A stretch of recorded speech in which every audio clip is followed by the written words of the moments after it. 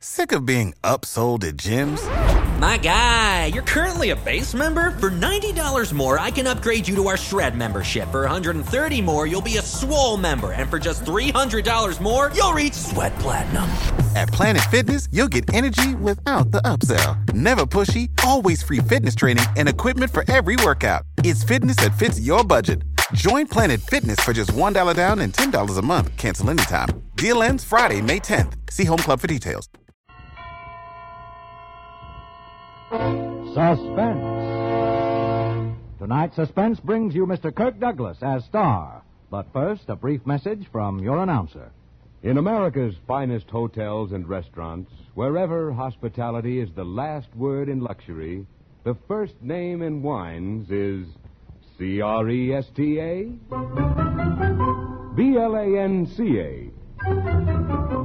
Cresta, Blanca, Cresta Blanca. Cresta Blanca. When you proudly pour Cresta Blanca, California Burgundy, or Sauterne, you pay guests the most gracious compliment possible. For Cresta Blanca wines, from the finest of the vines, distinguish America's finest tables. That's why, when you serve Cresta Blanca wines, you and your friends enjoy the best. Schenley's Cresta Blanca Wine Company, Livermore, California.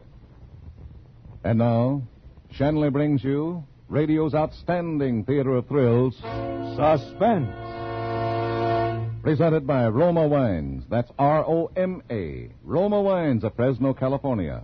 Tonight starring Mr. Kirk Douglas. In The Story of Markham's Death, a suspense play produced, edited, and directed for Shenley by William Spear.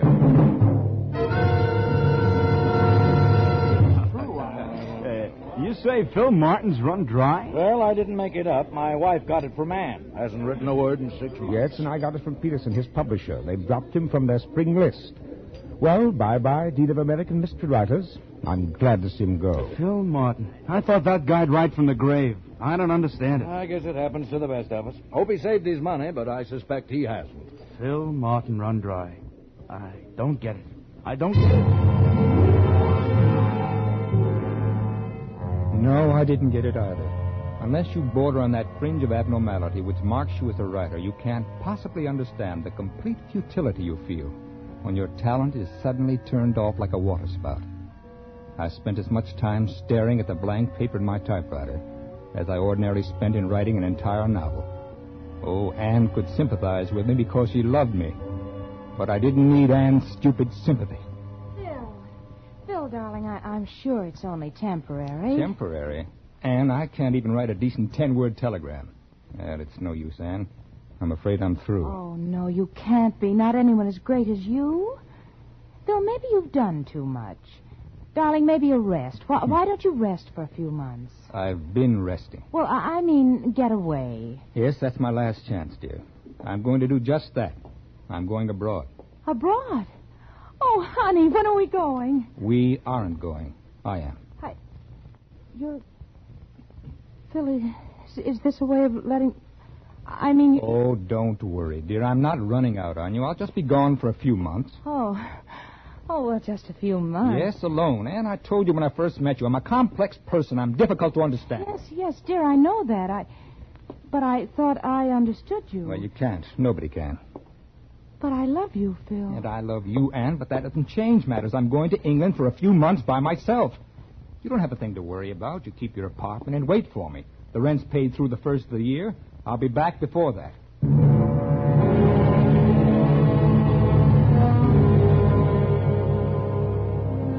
Anne Fleming was the beautiful, not overly intelligent type of girl I've associated with since my divorce. Her only family was a half-brother, a petty hoodlum whose habit of always wearing gloves won him the imposing nickname of Kid Gloves. That hadn't helped when he ran his car into a storefront, killing 2 people just a block from where he'd held up a tavern.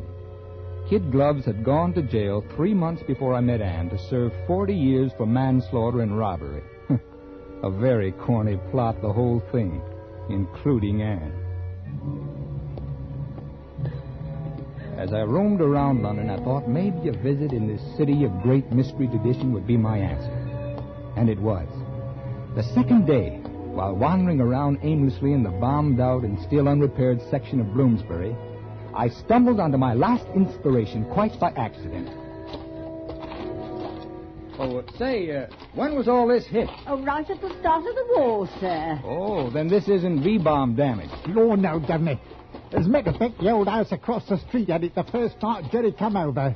I'd almost say it was the first house to be hit in the war. Oh, well, did it take only one bomb to level it like that? Well, how many do you think it takes? They've cleaned it up a bit now. Old house, that, too. Built back in 1750. Really? Yeah, pretty well known. Lots of Yanks made their digs there, before the war, that is. A Yankee rider stayed there once when he was here. What was his name, Ducky? Oh, E.P. Rowe. No, Poe. Oh, that's it. Poe? Say, you don't mean Edgar Allan Poe, do you? That's him. What? Edgar Allan Poe once stayed in that house? That's right. American writer. Acquaintance of yours? Well, hardly a contemporary. What? Oh, nothing. My little Halbert was playing in the rubble there Tuesday last and dug out a box of junk. Maybe some of it was Mr. Poe's. Like to see it? Why, yes, certainly. Well, it's vaguely possible.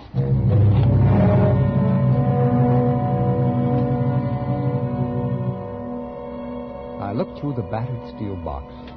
The woman provided me with a cup of tea as I spread the contents out in front of me. It was thrilling somehow to think that these dusty things perhaps had once belonged to the man who had invented the detective story more than 100 years ago. As she went out and I replaced the trinkets, I snagged the faded, musty gray satin lining of the box and accidentally tore it. Trying to get it back together, I only ripped it further. I put my hand under the lining to straighten it, and something fell out. It was a waterproof packet containing 3 yellowed sheets of paper written in a small, fine hand. At the bottom of the 3rd page was the name Edgar Allan Poe.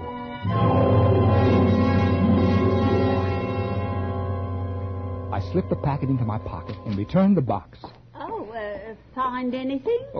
No. Just as you said, a lot of worthless trinkets. By the way, I ripped the lining as I was putting everything back. Oh, that's all right. Oh, no, I'd like to give you something for your trouble and for my clumsy damage. Here. And thank you so much. 5 quid? Oh, I say, 5 quid.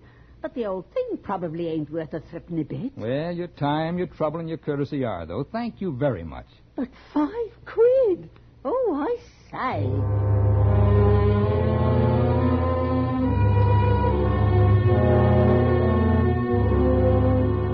£5 for an original Edgar Allan Poe manuscript. It was a short story written by Poe during his brief stay in England many years before his rise and subsequent fall. As I read and reread the manuscript, I realized that it was an experiment in a completely new mystery technique. Here, in effect, was what Pulte had never discovered in his thesis on the existence of only 32 basic dramatic situations. Suddenly I realized I was the only one who knew this story, and that I could put it to better use than as a museum piece. Why, here indeed was the 33rd situation. Why, in my hands it could blossom forth as a novel, a film, a radio play. I was about to be reborn, and literary immortality was at my fingertips. I began writing in London and all the way back home. It took me 6 months to complete my work, and then, with everything finished, I burned the original Poe composition and sent the novel off to the publisher. Then I called Anne. Will it be a big success, darling? Big success? Well, I've never been as confident of anything in my life. Oh, that's wonderful. They said you were through. I told you, a rest was all I needed, a change of scenery. I'm proud of you, Phil. I'm so proud. I'm glad. Maybe now, Phil, maybe you'll think differently about things. I'm so glad. Phil, you aren't even listening to me. Huh? I'm sorry, dear. Look, Anne, I'm going to be pretty busy for the next few weeks. Now, I won't be able to see you very often. Oh, I should think you'd have time now that... Well, I haven't, but we'll see. You have a date tonight. Well, I'm going to the Mystery Writers' Banquet tonight. And tomorrow? Well, okay, but I'll come over for you at 8 o'clock, and for once, will you try to be ready on time?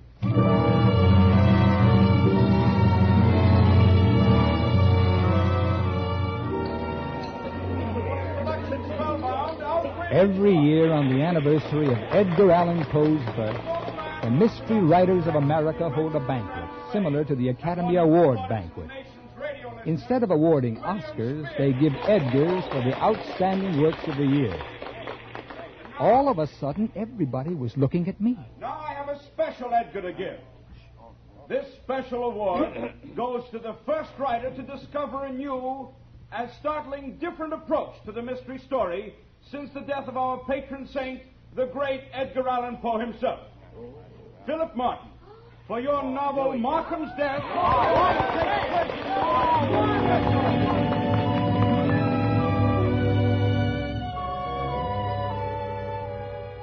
Yes, a special Edgar for an idea plagiarized from Edgar Allan Poe.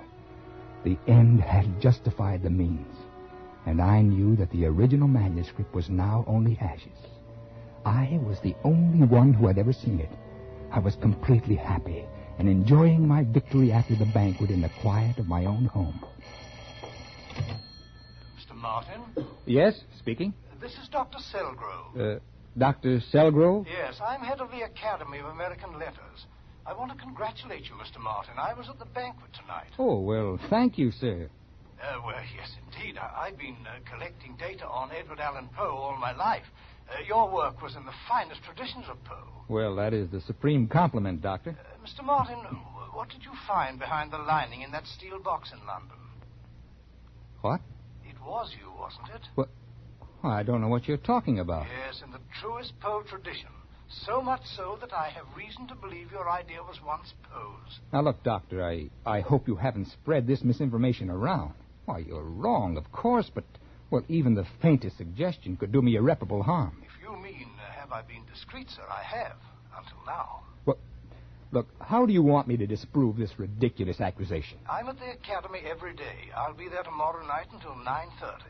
The doors close at 8, but I'll wait for you. That will be fine, Doctor. I'll be there around 9.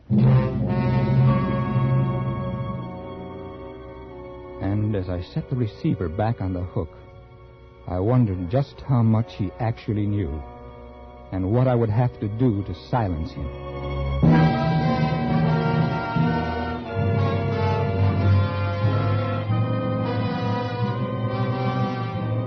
For suspense, Roma Wines are bringing you Mr. Kirk Douglas in the story of Markham's Death. Roma Wines' presentation tonight in radio's outstanding theater of thrills, Suspense.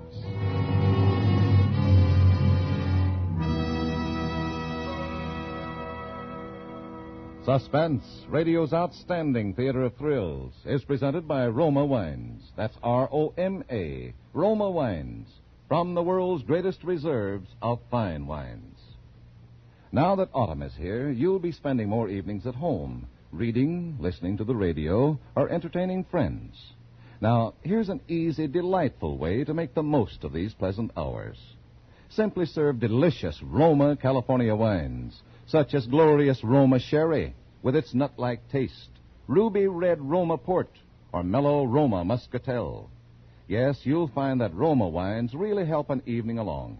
That's because Roma wines taste better.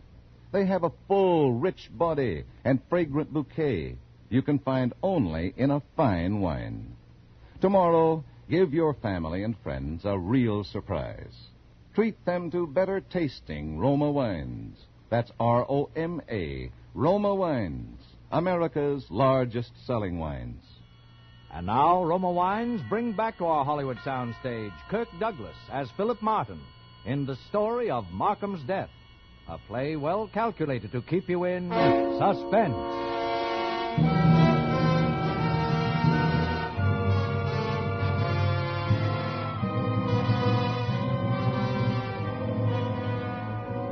The hands of the clock on the wall seemed drugged. They moved so slowly that day. My appointment with Dr. Selgrove was for 9 p.m. I was to be at Ann's at 8. I figured about 20 minutes would wipe that slate clean. Hello, honey. I'll be ready in a minute. I said I'd be here at 8. Oh, dear. This isn't 8 already, is it? Yes, it's after 8. Oh, I thought it was only about 7:30. I'll hurry. Well, there's no reason. Aren't we going out? No, Ann, we're not going out. As a matter of fact, we're never going out again. What? I'm sorry, Ann. This is the last time we'll see each other. But well, Phil, I've told everyone. Well, what have you told everyone? That we were going to be married. Well, you shouldn't have. Did I ever say I'd marry you? No, I was married once, and it doesn't work for me. This would be different. Oh, would it? I don't think so. You see, Anne, you're taking up too much of my time. But I wouldn't get in the way, Phil. You know You're that. also taking up too much of my thoughts. Why, I probably hit that bad slump a few months ago because of you. Phil. Oh, it wasn't your fault. It was mine for not realizing it. Phil, you really mean Oh, that... now look. What about me? What about me? What am I going to do? You'll get over it. Here, this should help. What's that? Take it. Just what you like. A roll of nice, clean, new $50 bill. Feel better now? You think you can buy everything with money, don't you? Well, you can't. And stop drumming with that letter opener. Oh, sorry, I didn't realize. Well, that takes care of everything, doesn't it? We're still friends? No, we'll never be friends. Phil Martin, you're rotten. You're rotten and you're conceited and you're everything I hate you. I said I don't like scenes. Goodbye, Anne. Get out of here. Get out.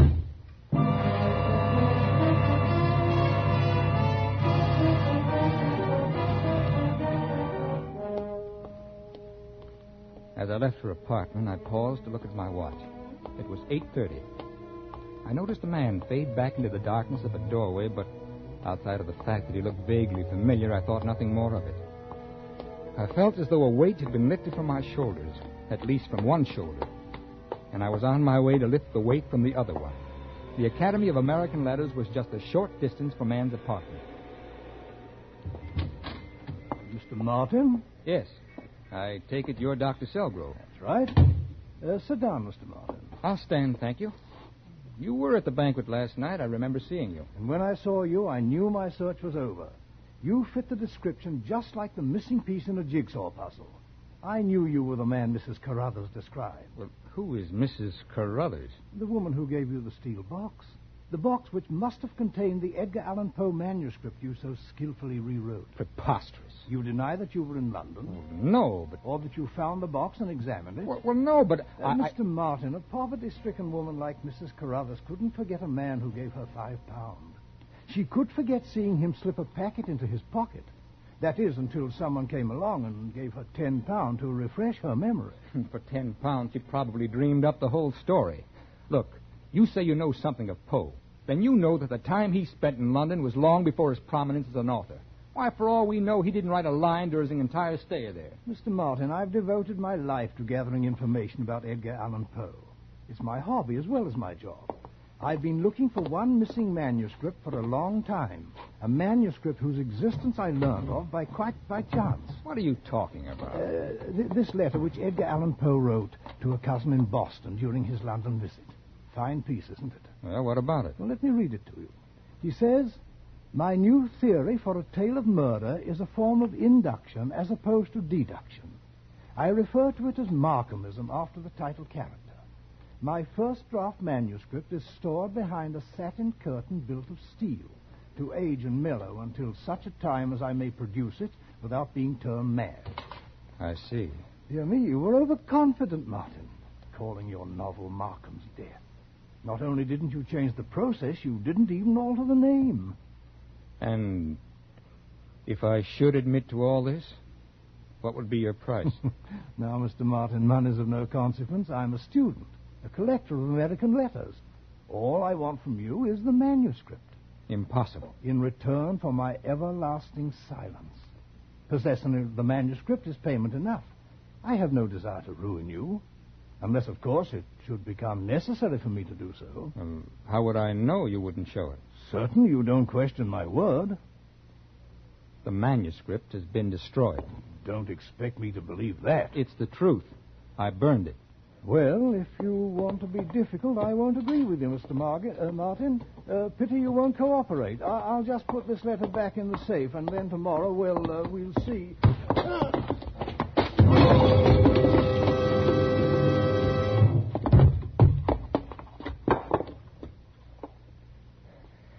panic fled with the return of cold logic.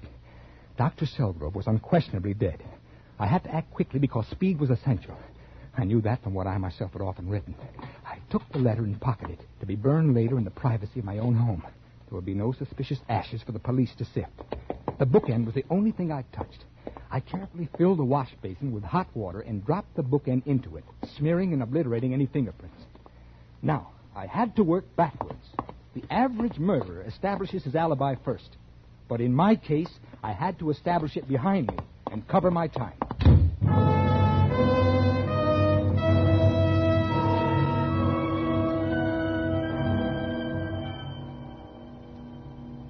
Most people are careless about exact times and can be off many minutes, especially in their recollection.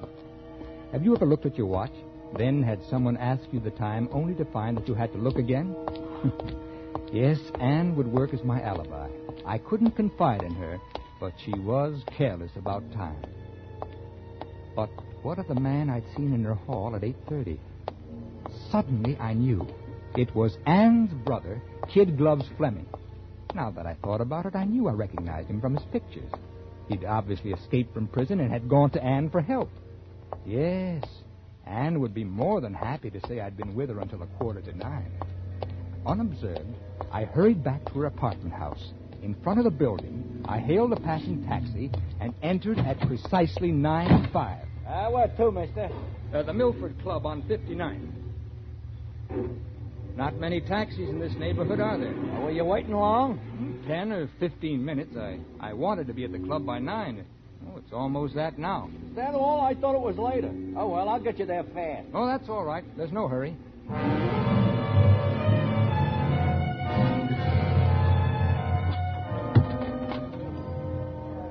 Evening, Mr. Martin. Oh, good evening, Henry. Well, not many coats being checked tonight, are there? No, sir. But look at all those hats.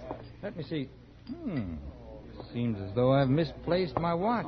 Have you the time, Henry? Why, sure. It's 20 minutes after 9. Oh, thanks. Well, I seem to be losing everything tonight. Oh, what's wrong? Well, I've dropped my notebook. Oh, I must have dropped it in that taxi. Was it important? Well, just to me, I had some personal notes in there. Oh, look, I wonder, Henry, if you'd call the cab company for me and ask if it's turned in. Sure. Thanks. My name and address are engraved on the cover. As a matter of fact, I even recall the name of the driver. Good. It struck me as unusual. It was Alonzo P. Alonzo. I'll take care of it. Thanks. Oh, and you might add that I'll post a $25 reward.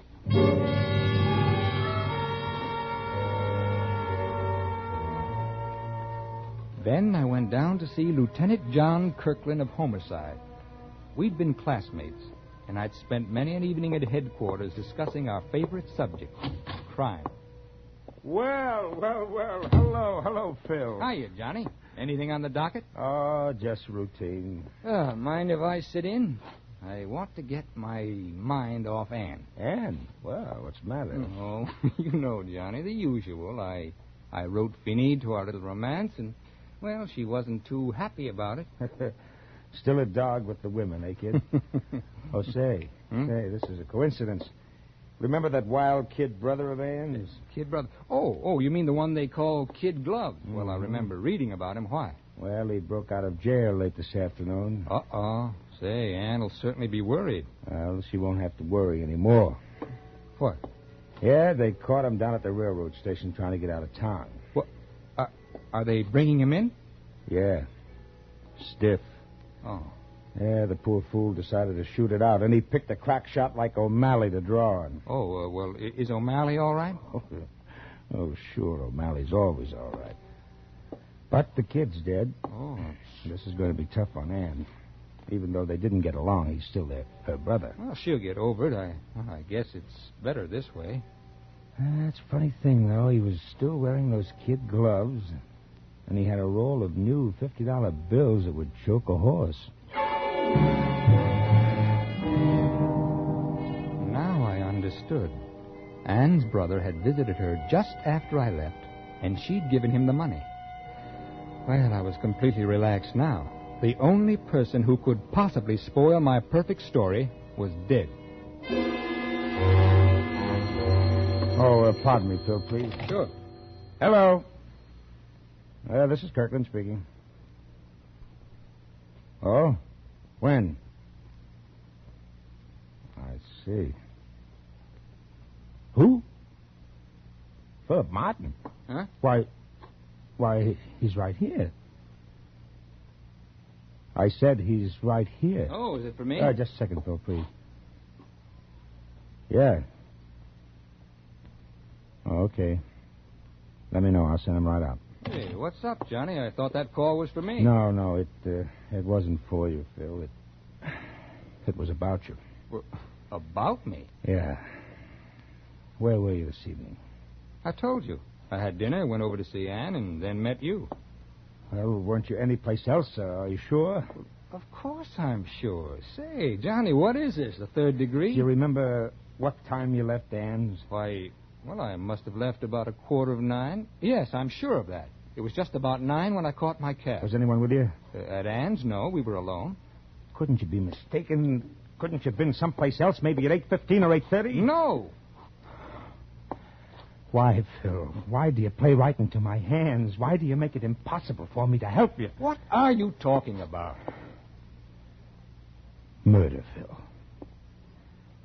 I'm arresting you for murder.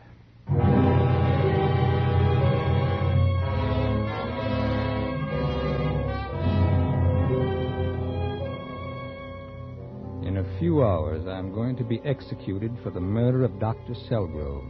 But the police don't know that yet. You see, although I'm innocent of the crime I'm scheduled to die for, I'm powerless to save myself.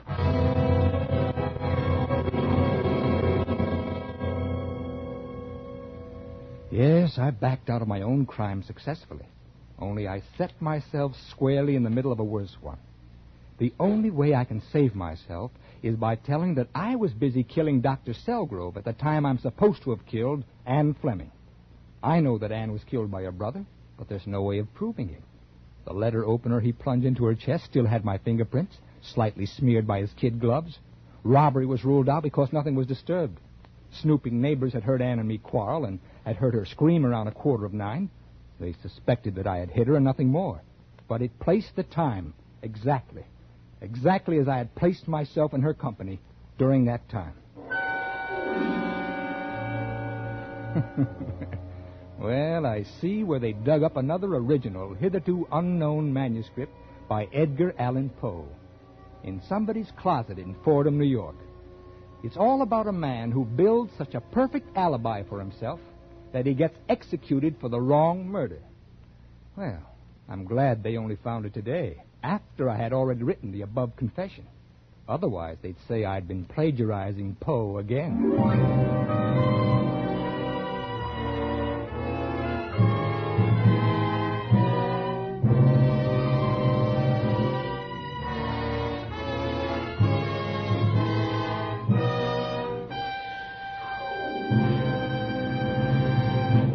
Suspense. The story of Markham's death, starring Kirk Douglas, presented by Roma Wines. That's R-O-M-A. Roma Wines, America's largest selling wines. Yes, Roma Wines are America's largest selling wines. And this is Truman Bradley to tell you the reason. It's because Roma Wines taste better. You see, Roma gathers and presses only the choicest California grapes. Then, with age-old skills and unmatched wine-making resources, Roma master vintners guide this grape treasure unhurriedly to peak taste richness. These fine Roma wines are laid aside with mellow Roma wines of years before to await later selection for your enjoyment from the world's greatest reserves of fine wines. This weekend, enjoy the better taste of nut-like Roma Sherry, fruity Roma Port, or fragrant Roma Tokay. And always remember to ask for Roma. That's R-O-M-A. Roma Wines, enjoyed by more Americans than any other wines. Kirk Douglas may soon be seen in the Hal Wallace production, I Walk Alone. Tonight's suspense play was written by Bob Platt. Next Thursday, same time, you will hear Richard Ney as star of Suspense. Produced and directed by William Spear for the Roma Wine Company of Fresno, California.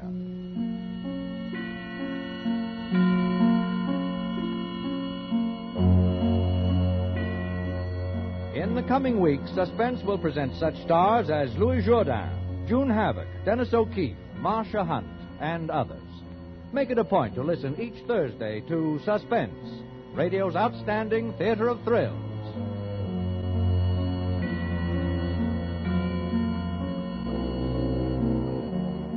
This is CBS, the Columbia Broadcasting System.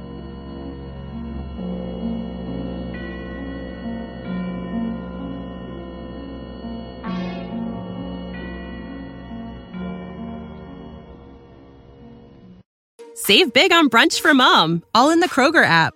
Get 16-ounce packs of flavorful Angus 90% lean ground sirloin for $4.99 each with a digital coupon. Then buy 2, get 2 free on 12 packs of delicious Coca-Cola, Pepsi, or 7-Up, all with your card. Shop these deals at your local Kroger today, or tap the screen now to download the Kroger app to save big today. Kroger, fresh for everyone. Prices and product availability subject to change. Restrictions apply. See site for details.